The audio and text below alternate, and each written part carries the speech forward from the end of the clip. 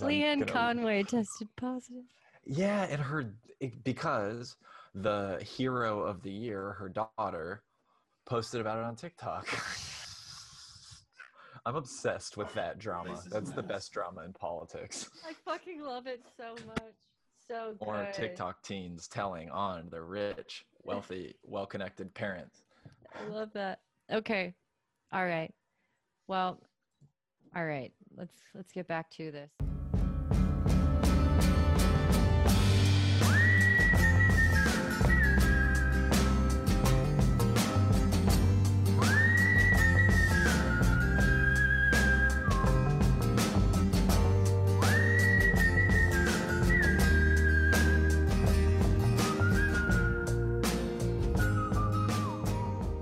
Welcome to our newest segment, PPR After Dark, where we three sailors hang out in the captain's quarters and wax philosophic about the state of this shithole country.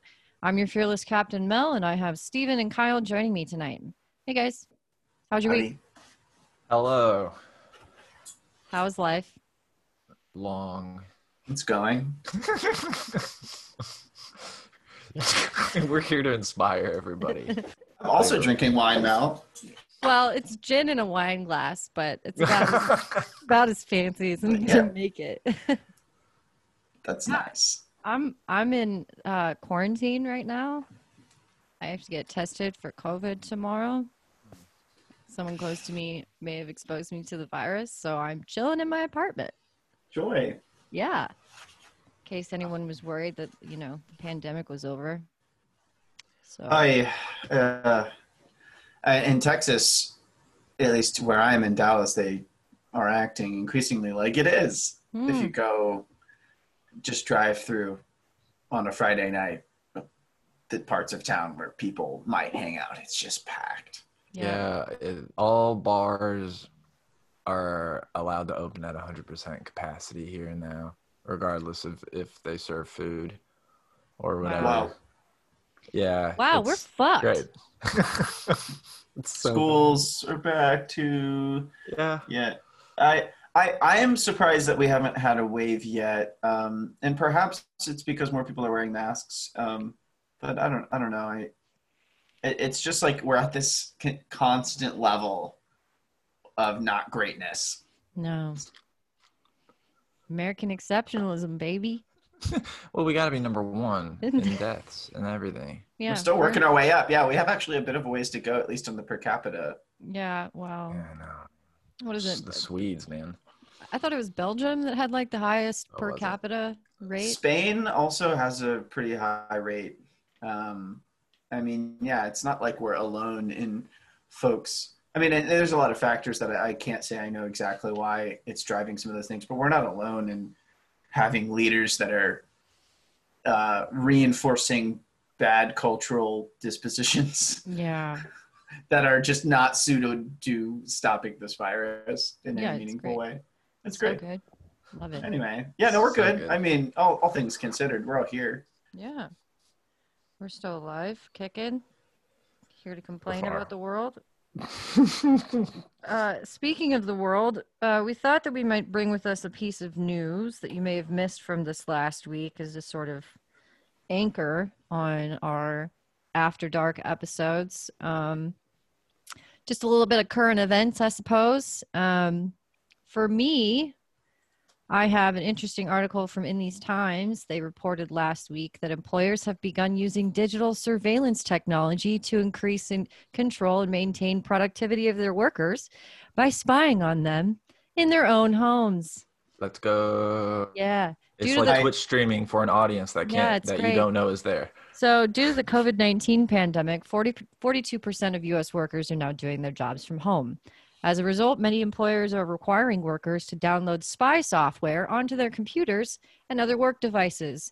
In some instances, employers are downloading it to their computers without the consent of the worker.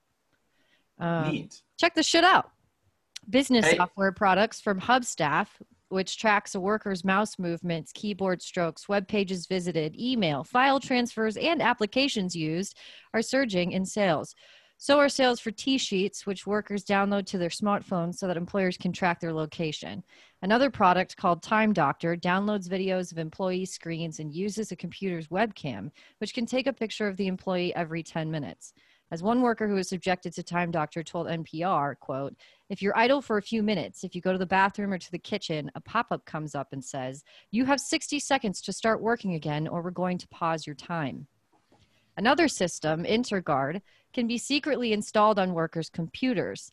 As the Washington Post notes, it creates a minute-by-minute timeline of every app and website they view, categorizing each as, quote, productive or unproductive, and ranking workers by their productivity score. Other employers are using a lower tech approach, requiring workers to stay on a teleconference like Zoom all day so they can be continually watched. So what's the fucking recourse here? Absolutely nothing. It's legal. It's perfectly legal to do this shit in the United States. Laws that would limit the reach that employers have into the private lives of its employees, including into their own homes during the workday, and require to notify workers of the installation of such spyware are outdated. They haven't been updated since 1983 and do not include new technology in the digital era. What's more concerning is that working from home becomes the new normal. Employers are looking to keep much of their workforce from returning to brick and mortar offices. What this means is that workers will continue to be alienated from one another, and the ability to organize against workplace abuses like this spyware, collectively bargain for concessions from employees, is going to become astronomically more difficult. As writer Stephen Hill notes for In These Times, worker advocates must push for a strong and modern legal data protection framework, and that should include an effective enforcement system against privacy abuse that creates a disincentive against illegal spying behavior. Remote work should not become a downward slide toward a big brother panopticon that penetrates into society ever more deeply, including into our homes. So that's my news. Yikes, big yikes. Were we surprised? Like, I'm surprised that I'm surprised. I think that's been like the theme of 2020. You know, I would like to say I have a surprise for you. We got a new piece of software coming to the Protean Collective. It's just you're gonna see all my like Google searches like the other day. Actually, it's not what you think. It's called Chill Guard, and if you're working too much or you're on Twitter too much, it tells you to like go take a walk or like I don't know, like take a nap, maybe, I don't know, smoke some. I noticed that you Googled vor porn for an essay. Do you want to like take a break? I was gonna say that like y'all going through my internet search caches, it's just like pictures of hamburgers. How like the body without organs but make it sexy. How do I find the body without organs and make it sexy? Body without organs in a swimsuit. Without organs. It's just straight hell. My Google search is just God. There's a reason I've remained silent. I mean, in the shit that you look up in like the course of your like daily comings and goings when it comes to like writing essays and articles and shit, like God, man, taken out of context, people are like, why do you need to know how to bury a dead body? It's just, you know, it's research. I'm a writer. It's literary work that I'm doing here. What's interesting, well, I mean, I think what's most interesting about this is that there's kind of this sort of corporate trickle-down mechanism, because if you remember, I think it was the New York Times who reported a few years ago, they published this really big expose on Amazon and how Amazon was doing precisely this, except within the context of its as well as its on-site employees. At the time, I knew someone who worked at Amazon who they knew it was happening, but I don't know if they were unsure if other people knew that it was happening to people that they knew it was happening to. And in general, there's this kind of like, there's this idea that like tech, like when extracted from its like tech, when integrated into the methods of extraction from working people and from, you know, the global south and stuff that capitalism relies on, is going to continue to innovate its way into new dystopias over and over again every single day, as long as it is firmly within the confines of the sort of like finance capital intelligentsia, for lack of the bourgeoisie, I guess would be a better term. But our modern moment is going to be characterized by the levers of Silicon Valley taking it upon themselves to help liberals figure out new ways to spy on us while we go to the bathroom.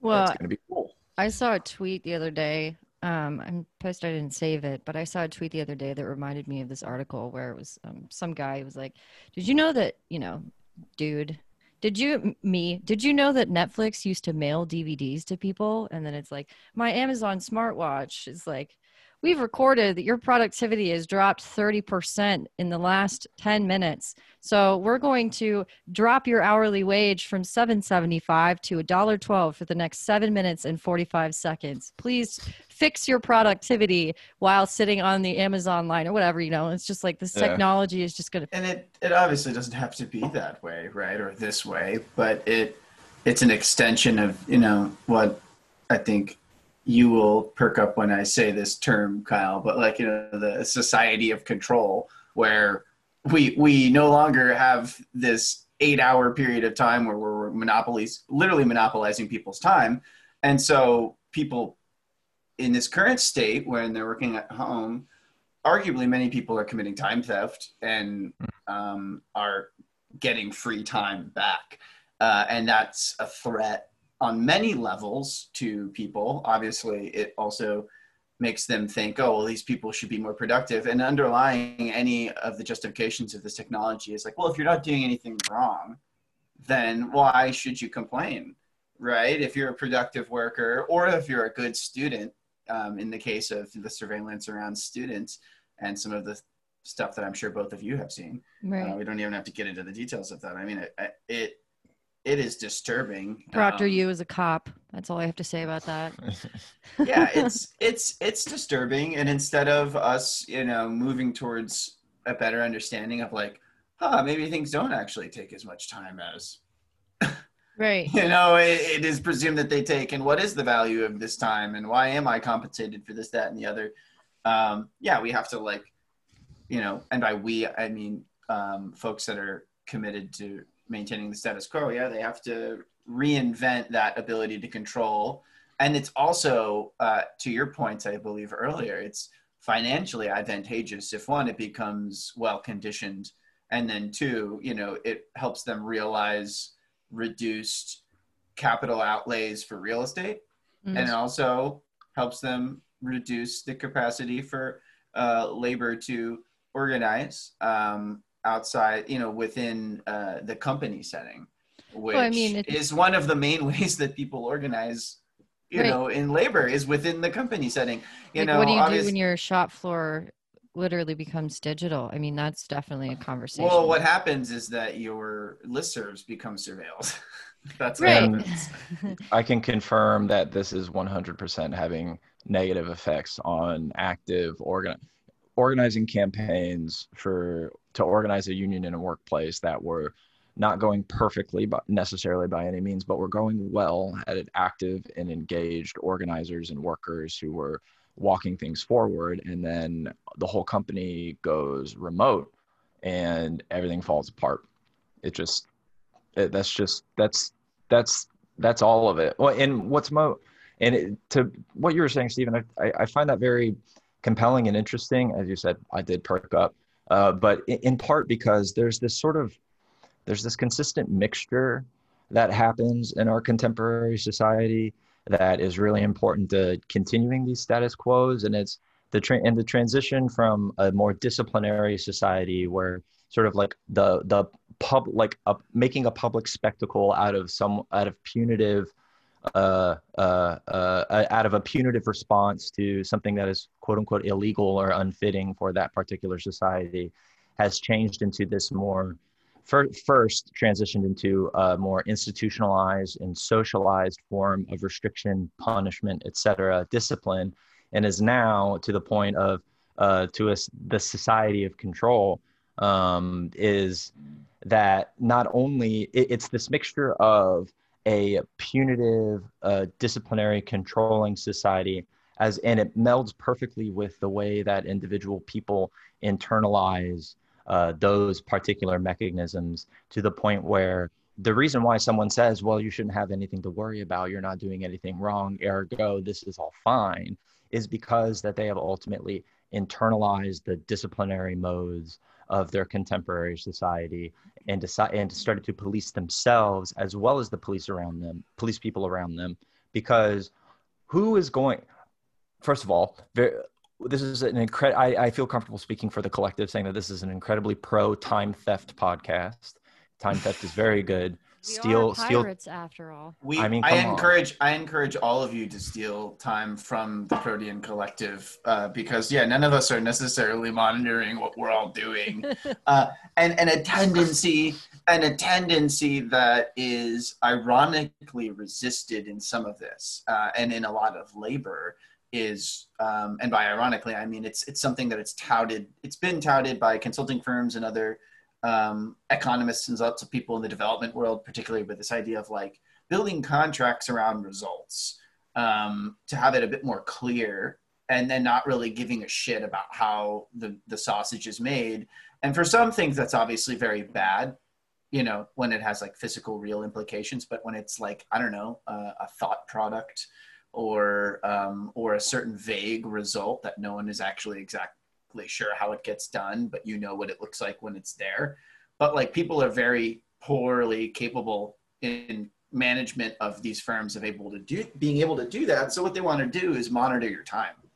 They want to make sure that you're squeezing out all of that stuff that they want you to squeeze out in exactly the way that they want you to do that. They're not actually using technology to facilitate any sort of creative freedom in your work.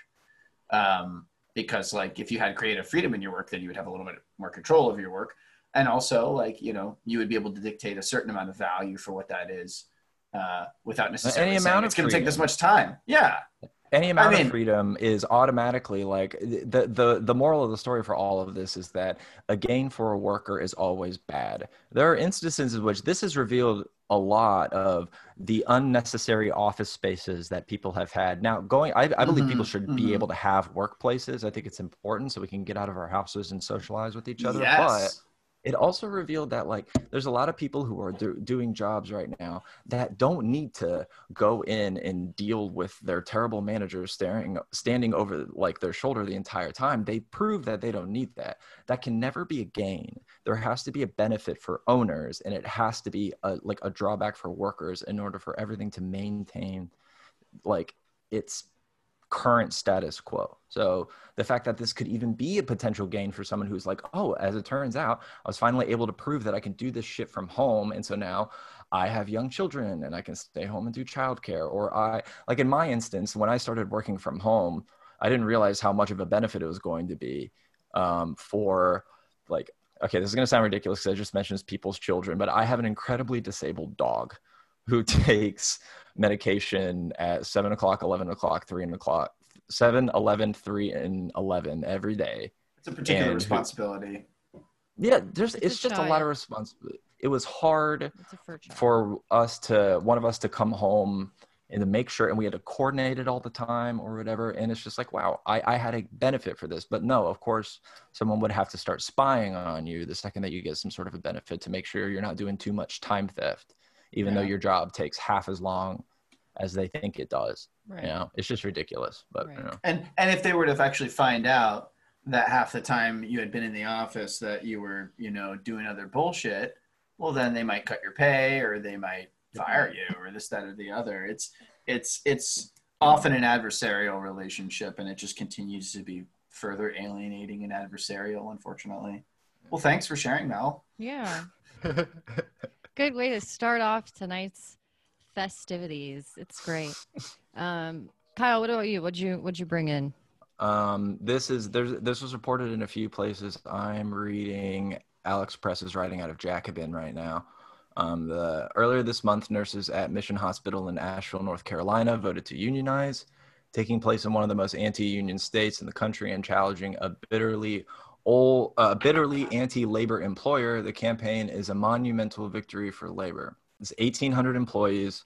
I think Alex did a really good job of framing the event within the context of organizing in the South. But what's most significant for my, own personal grievances against powerful and rich people is that the owner of this hospital, it was recently purchased by a company called HCA. The HCA Medical, I think is their name now. They used to just be called they were called the healthcare company for a little while. They were founded by two doctors and the former owner of Kentucky Fried Chicken, not the original one.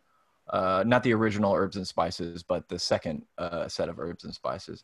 And their former CEO is someone that I'm intimately familiar with. He was once the governor of the state of Florida, and now he's a senator from the state of Florida. So when Rick Scott was the CEO of HCA, the biggest case of Medicare fraud in the history of cases of Medicare fraud happened, to where they had to pay out, I think, like 1.5 billion. I think it's higher than that, actually, $1.6 billion in a collection of fraud claims and whistleblower lawsuits and stuff like that, because they basically lied to the federal government and stole a bunch of money from them. Well, shocker, the company that Rick Scott used to be the CEO of are gigantic union busters and are known for hiring outside firms to come in and do to basically to come in and hold quote unquote talkback sessions, which in labor organizing, they're just listening sessions. It's where a union buster comes in and tries to scare you with a whole bunch of information that those captive listening sessions that everyone's required to go to. Yes, precisely. And in this case, what's most insidious is that this is a captive session that was occurring in a hospital that's filled with COVID-19 patients, like all hospitals are right now. And they had no option to opt out of the meeting. 12 nurses were pulled from the floor immediately and put into that meeting. So HCA has basically taken a big old fat fucking L, and about 1,800 nurses organizing and represented by the National Nurses United voted to unionize, which is really good news. It's still a really long battle because there's a contract negotiation period that has to happen, but this is a gigantic healthcare corporation. I think maybe the largest healthcare provider in the country. They were the largest private healthcare provider in the country. I know they were at one point. Basically, they purchased what was, I believe, formerly a nonprofit hospital. Basically, this is just the ultra rich trying to get ultra richer by taking advantage of communities in the South. Like half the profits from this company, which is $1 billion company last year, is like out of their $80 billion profits or something like that, almost half of them came from Medicare and Medicaid claims. So basically, this is a corporation that is able to get so rich and wealthy because we don't have a universalized healthcare system in the United States. In general, I had some thoughts about this, but then I reread Alex's article and I thought the end of it actually summed it up better than I could at all. And this is Alex Press in Jacobin. The labor movement is only as strong as its weakest members, and so long as the South remains a low-wage haven for industry, all workers in the United States will continue to suffer, which is what makes the Mission Nurses' victory last week so significant. It was the largest union victory at a hospital in the South since 1975. May it serve to launch an offensive that is long overdue. I very much agree. And some of the cooler victories from labor organizing this year, at least in Florida, have been at hospitals. I know that I can remember at least two cases. One of them, I can't remember where the other organizing campaign was. One of them was in a really big hospital in South Florida. And so there's a lot of hope, especially with the sort of the aggression and, from what I can tell, at least the, militancy. I know some NNU organizers, and actually they are all listening. So hello, you are all very cool, smart, and good looking. This is it's something that not only needs to happen, but this was so important because within the context of COVID-19, frontline workers, including nurses, including service workers, including all of these like incredibly important and valuable workers are going to continue to get stiffed by their bosses in spite of keeping their businesses open during COVID-19, in spite of literally keeping people alive and helping to keep the death toll down. helping to mitigate the blowback from all of this, because this is part of what happened. The organizing campaign was going on, I believe, before. I'm not certain of this, but I believe before HCA bought the hospital. But one of their first big sort of pre-union public announcement of their union victories, I believe, was back in April or back in May, when they started getting a lot of COVID patients. And these are corporations who have shown themselves willing to charge the government for providing healthcare services to the tune of billions and billions of dollars, and then rather using that money to invest in better PPE for their employees, they use it to hire union busting firms that are listed on tons of contracts at the National Labor Relations Board. This is what HCA did here. It's what they've done in the past before, and they'll do it again.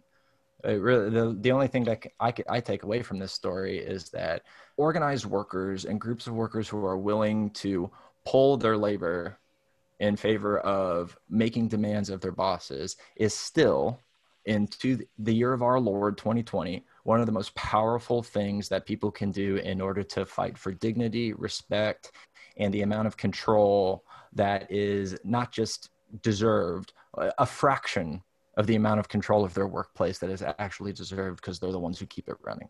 So it's still be a fight. They gotta bargain a contract, negotiate it. But this is a really good story. Yeah, big deal, right? Huge step. Solidarity with those folks. That's got to be hard to do during a pandemic too. Just, man. Fuck yes. Fuck these fucking private healthcare providers who think they can just trample all over people. It feels so good. Like real warmth whenever I hear about these stories where workers just like say fuck you to the boss, so good. We just need it. We don't get enough. No, we don't. We don't get enough of this good stuff. Yeah. Yay. Good news. I like good news. Very good news. That's very good news. That makes me think of the fact that it's not final yet, but the Dallas Morning News, which is the daily here in Dallas, it's a big market, and a pretty significant paper. They have a union effort, and they're pretty far into it. They've already put in most of their ballots. It's looking like they're going to win that vote. They're in an election already. Damn. Yeah, and they've had some small victories, which, it's hard to attribute any one outcome to any one cause, but they had pay cuts restored recently, and they're, for whatever reason, I don't want to say this is necessarily connected, but their managing editor resigned. So it's cool to see. In my hometown, a news organization unionizing, it's still going to be rough times ahead in the media industry broadly, especially in the newspaper industry. But we gotta celebrate these victories when we get them, right? Yes. You know what we should do? Sidebar. We should do a series on labor organizing. Just like, what is the process? How does it work for PPR? Yeah, I agree. Kyle. Fucking. I don't know. I don't know if I want to do that. Let me think about that. You can get back to us. Oh, absolutely. And I got a buddy to pull into this as well. The organizing department liaison in my branch of the IWW, who is my favorite prickly Marxist academic ever, he needs to be in front of people talking about labor organizing. I will. Fuck yes. I'll start brainstorming. Cool. Okay, Steven, what do you have for us? I have two pieces of news. One's a bit of a bummer. It's evolving, so it may not be a total bummer, but basically, we've had a big wave of voter registration here in Texas, and there's been a big fight about mail-in voting in particular, and we're not one of the states that's been open to transitioning to that for reasons which you can read into. And I've written a little bit about that, but this happened as of October 2nd. Satellite offices where voters can drop off completed mail-in ballots will be closed so that all counties across Texas can only have one drop-off point. So Travis County, which is where Austin is, originally had 3 in downtown, and Harris County, which is where Houston is, had 12. Yep. And these are blue counties. Is this like the COVID version of closing polling stations? This is just blatant voter suppression. It's, in my view, it's blatant voter suppression. And he's claiming, the need for voter security. And there's this whole narrative that people have been pumping up, right, around ballot harvesting and, these things that critical researchers would suggest have never seriously occurred in any way. Fucking bullshit. And furthermore, are these allegations can be characterized by some argument around precognition of crime or the prediction of felony, as opposed to the actual statement that felonies have occurred. And so it's just there's no precedent for these security claims, and yet it's happening. But the good news or the wrinkle is that people are fighting these things, and this has been an ongoing fight, and there's been back and forths around this fight in terms of what has been decided by the Supreme Court in Texas, and just the realities of how things panned out. Like opening basketball stadiums to voting, for example, has been a big thing for Texas, for example. To be able to serve people. But yeah, it's an obvious case of feeling threatened, which I think is also the upside, because the polls are indicating that at least, it's neck and neck at a statewide level. And, the gamble being that if you can just choke off enough counties that would have enough votes to go for Biden, you might be able to stave that off for one election. Not to say that anyone's necessarily betting on it, but it reeks of desperation, in my view. It's very blatant. So that's the bit of the bitter pill that we're going through right now here in Texas. It fucking blows my mind. I mean, we've had mail-in voting for forever, and this has never been an issue explicitly in any election before this. People have mailed in votes from overseas, right? And there's never been this issue of... The great irony is that the Republicans are sending out voter applications for vote by mail to people who are over 65, who, like, on national polls will go towards Republicans by like 10%. So they're playing this two-sided game where they're cynically trying to get the people who are statistically more likely to vote for them access, and then trying to choke off access anywhere, even at the risk of choking off access to some of their own voters. Because they're willing to just play that hard gamble, which is just gross. Well, it's campaign world. It's a numbers game, right? It's like, okay, if we lose this amount of votes in these places by enacting this, but we can still sort of sweep out vote by mail ballots to the people who will turn out consistently. We can figure out how we can sort of gauge the metric to see whether or not, like, what kind of an impact is this going to have in these counties and in these precincts versus with our typical voting base versus with a typical quote unquote blue voting base or what have you. And they see that it's just beneficial for them. Like it's because the Republicans are like absolute craven monsters who happen to be pretty fucking good at politics. And also, just a quick side note, I want to take this as an opportunity to announce my new grindcore band, Ballot Harvest, and we'll be releasing our first record here in a couple of weeks. Oh shit. So what does that even mean? What is a ballot harvest? What the fuck does that even mean? So ballot harvesting, it's a very sinister sounding term, but it's actually a practice that has been done by both sides for a long time. And it's basically when you go out and you have people legally complete their mail-in votes, or what have you, and seal them. Yeah, and then you bring them in for them. Oh yeah, I've done that. Oh God. God. That's legal, right? I mean, it's a sealed envelope. But the idea is that people are either collecting them from dead people, or that they're throwing them out, or that, this, that, and the other. They're like forging signatures on your ballot or whatever the fuck.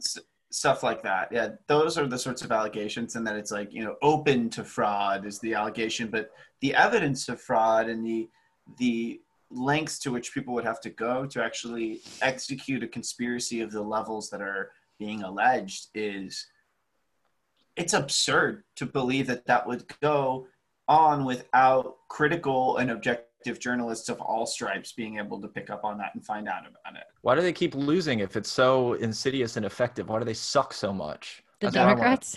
Yeah, like if the Democrats are coming to harvest all of your ballots and raise the dead and get them to vote for Joe Biden or whatever, like if they're so capable and good at doing that, then but that's Why the do they point. suck? Well, yeah, the logic isn't supposed to connect or anything. Democrats don't win a lot. They're and they may do fairly well in November, but all in all, when it comes to state legislatures and governorships and stuff, they've been taking L's for years and years. So you can tell it's just a craven political strategy that will probably work with a good portion of their base because, well, they have a communications monopoly on a good portion of their base, and they understand how to fight to win, and they don't give a shit about what it takes for them to do it. Even trying to manufacture voter fraud as a national pandemic, when we should be, based off of statistics, we should be more worried about shark bites and bee stings than voter fraud. That's hilarious. Great. You're listening to PPR After Dark, where we three sailors hang out in the captain's quarters and wax philosophic about the state of the shithole country that we live in. Stay tuned for the rest of tonight's episode.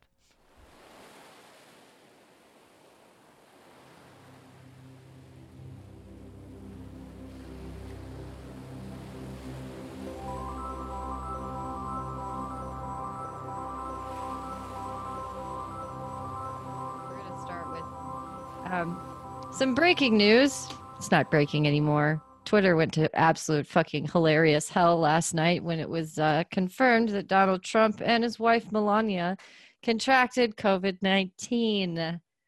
Okay, so my just very quickly, what was better, the night where everyone found out that Trump got COVID, or the day when everyone saw Ted Cruz like that porn tweet? Which was a better day I can't decide which was a funnier time to be on Twitter. I was not on Twitter at that time. I don't think I was either. I mean, I know about it. But... I didn't join Twitter until 2018. Oh wow, you are all so much smarter than I am. And then I deleted it and then joined Twitter again in early 2019 when I started podcasting. I had a Twitter account in 2009. But I can imagine tweets. I can imagine that was a hilarious fucking night. Last night was probably the most I have laughed on Twitter in at least 6 months.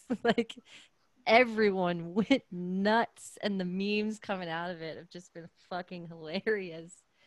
But I think it's worth it to chit chat about this a little bit because, I don't know about you, but I certainly had White House become super spreader site on my fucking 2020 bingo. And that is exactly what's happening. Donald Trump, Melania Trump, Hope Hicks, Mike Lee, Senator of Utah, Ronna McDaniel, RNC chairwoman, John I. Jenkins, University of Notre Dame president, Kellyanne Conway, who was outed by her daughter on TikTok as being positive for COVID. Tom Tillis. Senator Tom Tillis have all tested positive. The rest of Trump's family has tested negative, but I have looked at the contact tracing that's been going on. We're talking about potential exposures to upwards of multiple hundreds of people just from this one. I think, who was it?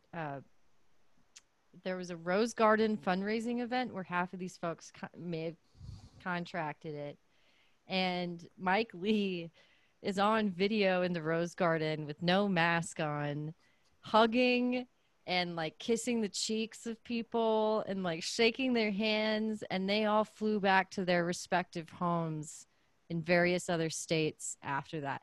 So we're looking at Sturgis, well, probably Sturgis levels of spread, but not numbers. I mean, just what a bunch of what a bunch of monsters. Well, who have never cared about how their actions affect anybody ever. And I cannot wait to see there's going to be gold medals for gymnastics that these same people who were talking shit about people wearing masks and stuff, like, it's going to be incredible, I think. This is like Greek tragedy levels of irony. Like, yeah.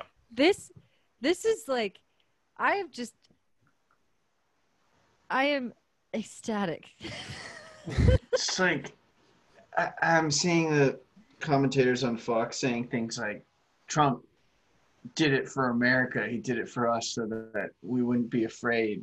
And it's like, Oh he my did what he God. always did, got coughed on by somebody. Like, he doesn't do anything else. Jesus Christ. That's hilarious. Well, and Trump went to Walter Reed VA hospital a little bit earlier today. And half of the story is that, it's standard practice for a president who's, seriously ill to just go to the hospital early in case something happens. He's going to be working out of the hospital offices and, in the hospital or whatever.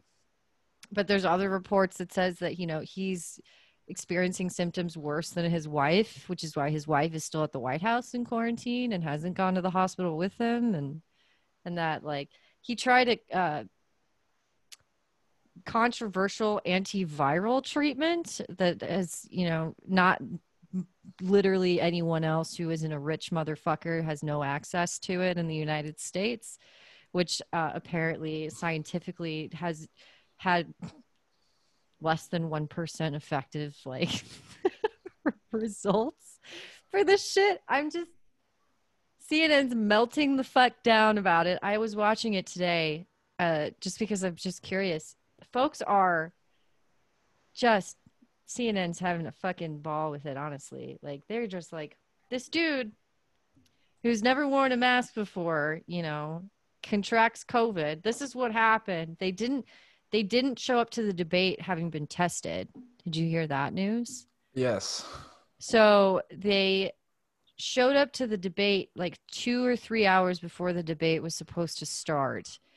And apparently Chris Wallace is on Fox saying that they had some sort of honor system in place, that they trusted that the Trump campaign had tested everyone before they showed up, which was like a strict protocol for folks who showed up to the debate. They had to have been tested prior to, tested negative prior to entering, and mostly had to prove that they had been tested. Trump campaign said it was a thing. Turns out they weren't tested at all when they landed in Ohio. Whoever did the honor system with the Trump campaign, I have so many bridges in so many states to sell you. Like, hit me up. I'm at Labor Kyle on Twitter. You can call me at 1-800-699-420-420. Yeah.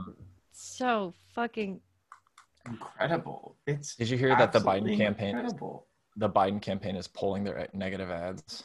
Apparently that was the thing they decided to do before this diagnosis, but I think that's just bullshit.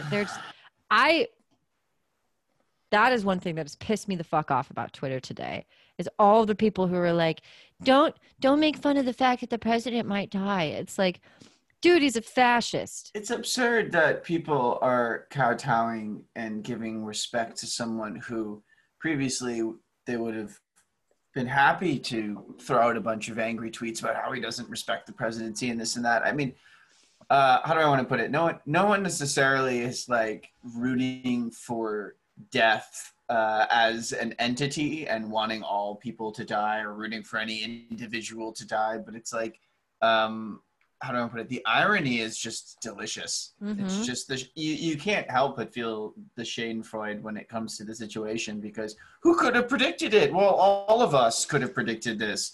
Like, anyone who would have looked rationally at the evidence of the spread of this disease would have said, maybe you should fucking put some piece of cloth on your face and buck up and just deal with it and set the right example.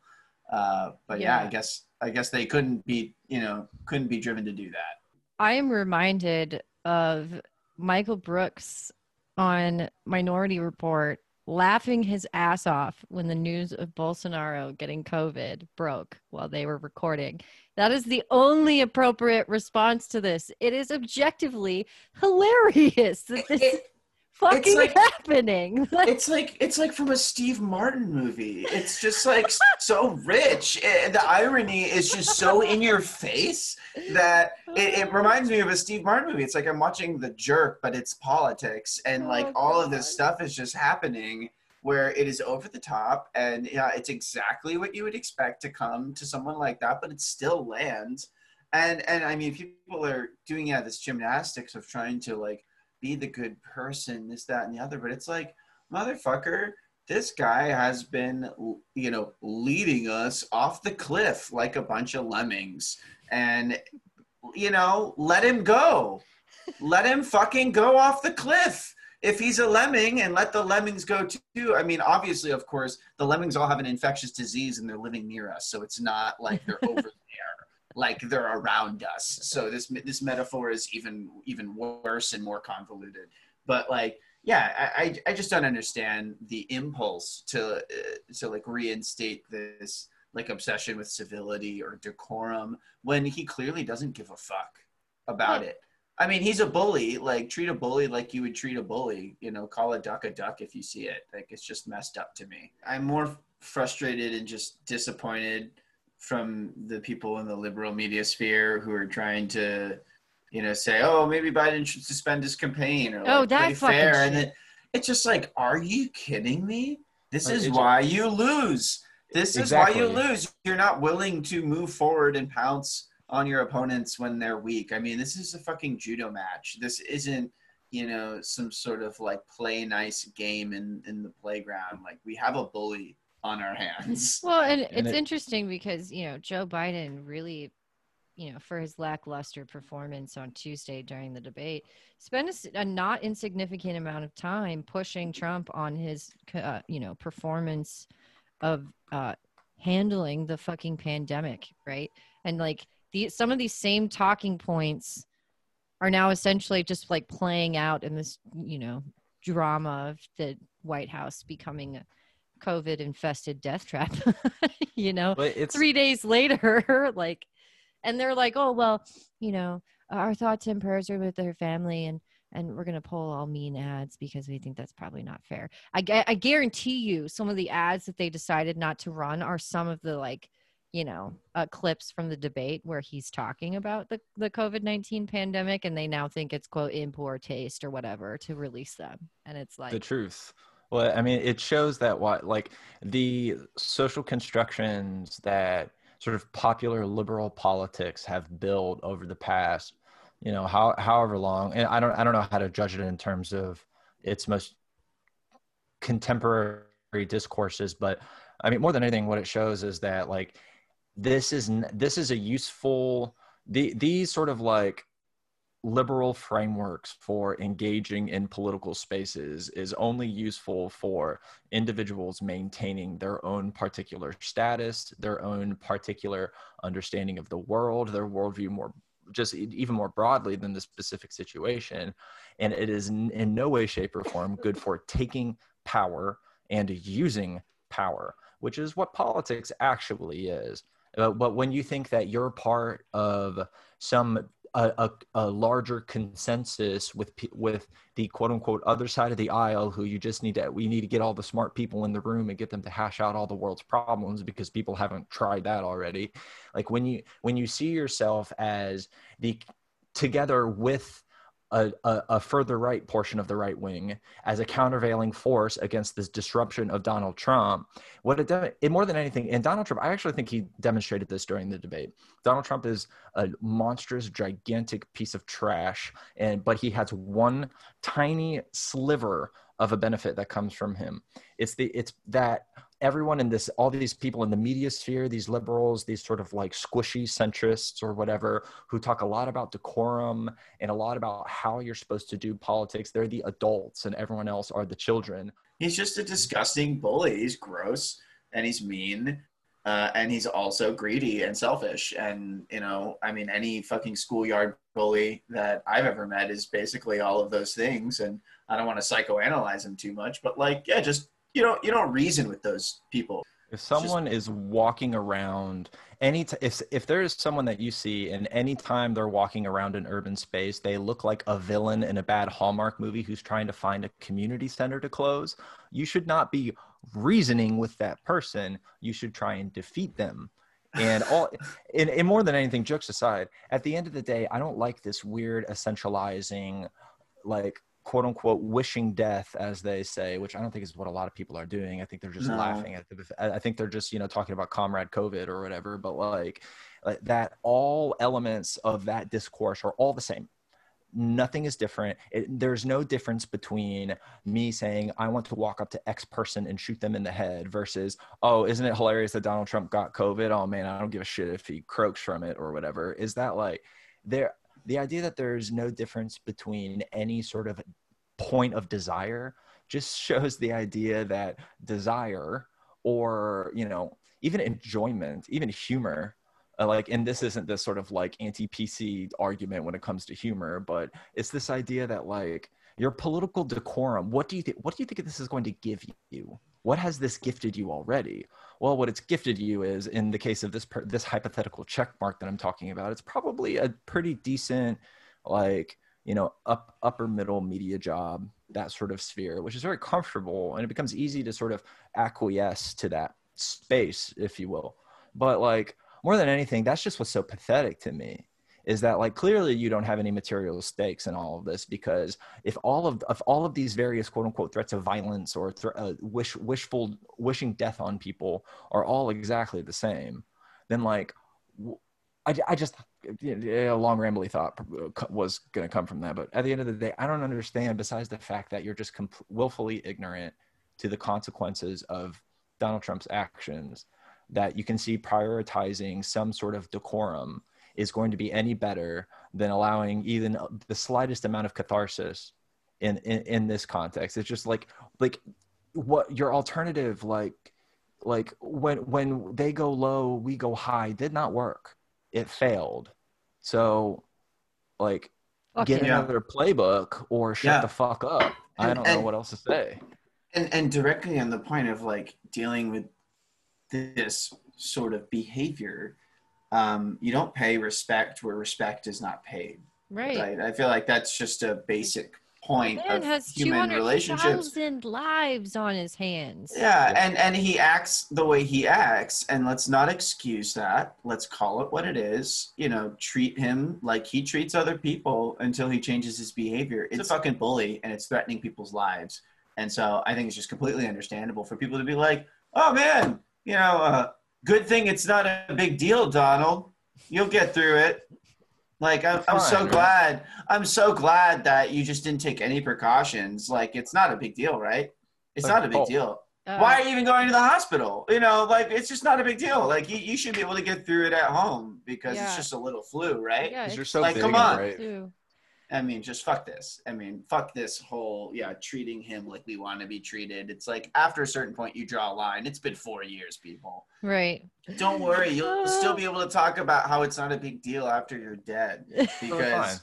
Because your family will take it up. It's cool. No worries. I mean, it's so good. It's just, and Twitter's response to it is fucking hilarious, that they're going to like delete or suspend accounts, delete tweets or suspend accounts when they're wishing Donald Trump to die. I mean, well, you know how I feel about thoughts and prayers. So thoughts and prayers, Donald Trump. Thoughts and prayers, for sure. Prayers. I put my thoughts and prayers on my Twitter account when I shared the video, slightly edited, of when I was streaming on Twitch, and live during the Twitch stream, I was told that Bolsonaro had COVID the first time. And so if anyone wants to see my thoughts and prayers. Something that I think, whether we end now or later, but something that might help uplift the mood after this discourse is that Jacob Wohl has been charged with several felonies.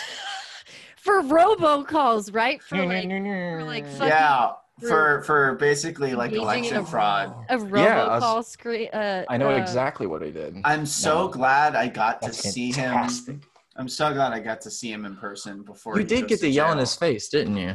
Yeah, it was really fun. I just got to go up to him and tell him he sucks. I mean, I wasn't gonna interview him because he was obviously about to get mobbed by a bunch of people who were yelling at him and then ran away.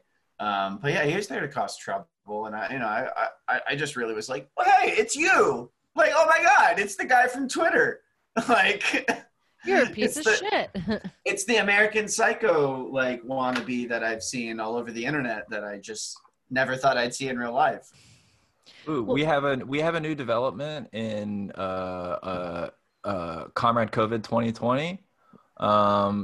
Trump's campaign manager, his new one, whatever his name is, Bill, what's his face, has tested positive as well. Oh my God. This really is like a super spreader event. Holy shit.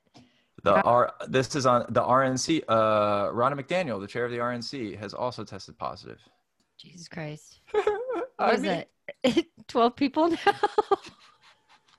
I know I just My giggled gosh. openly, but I'm It's going to wish them all the same thoughts and prayers that I plugged earlier that you can see.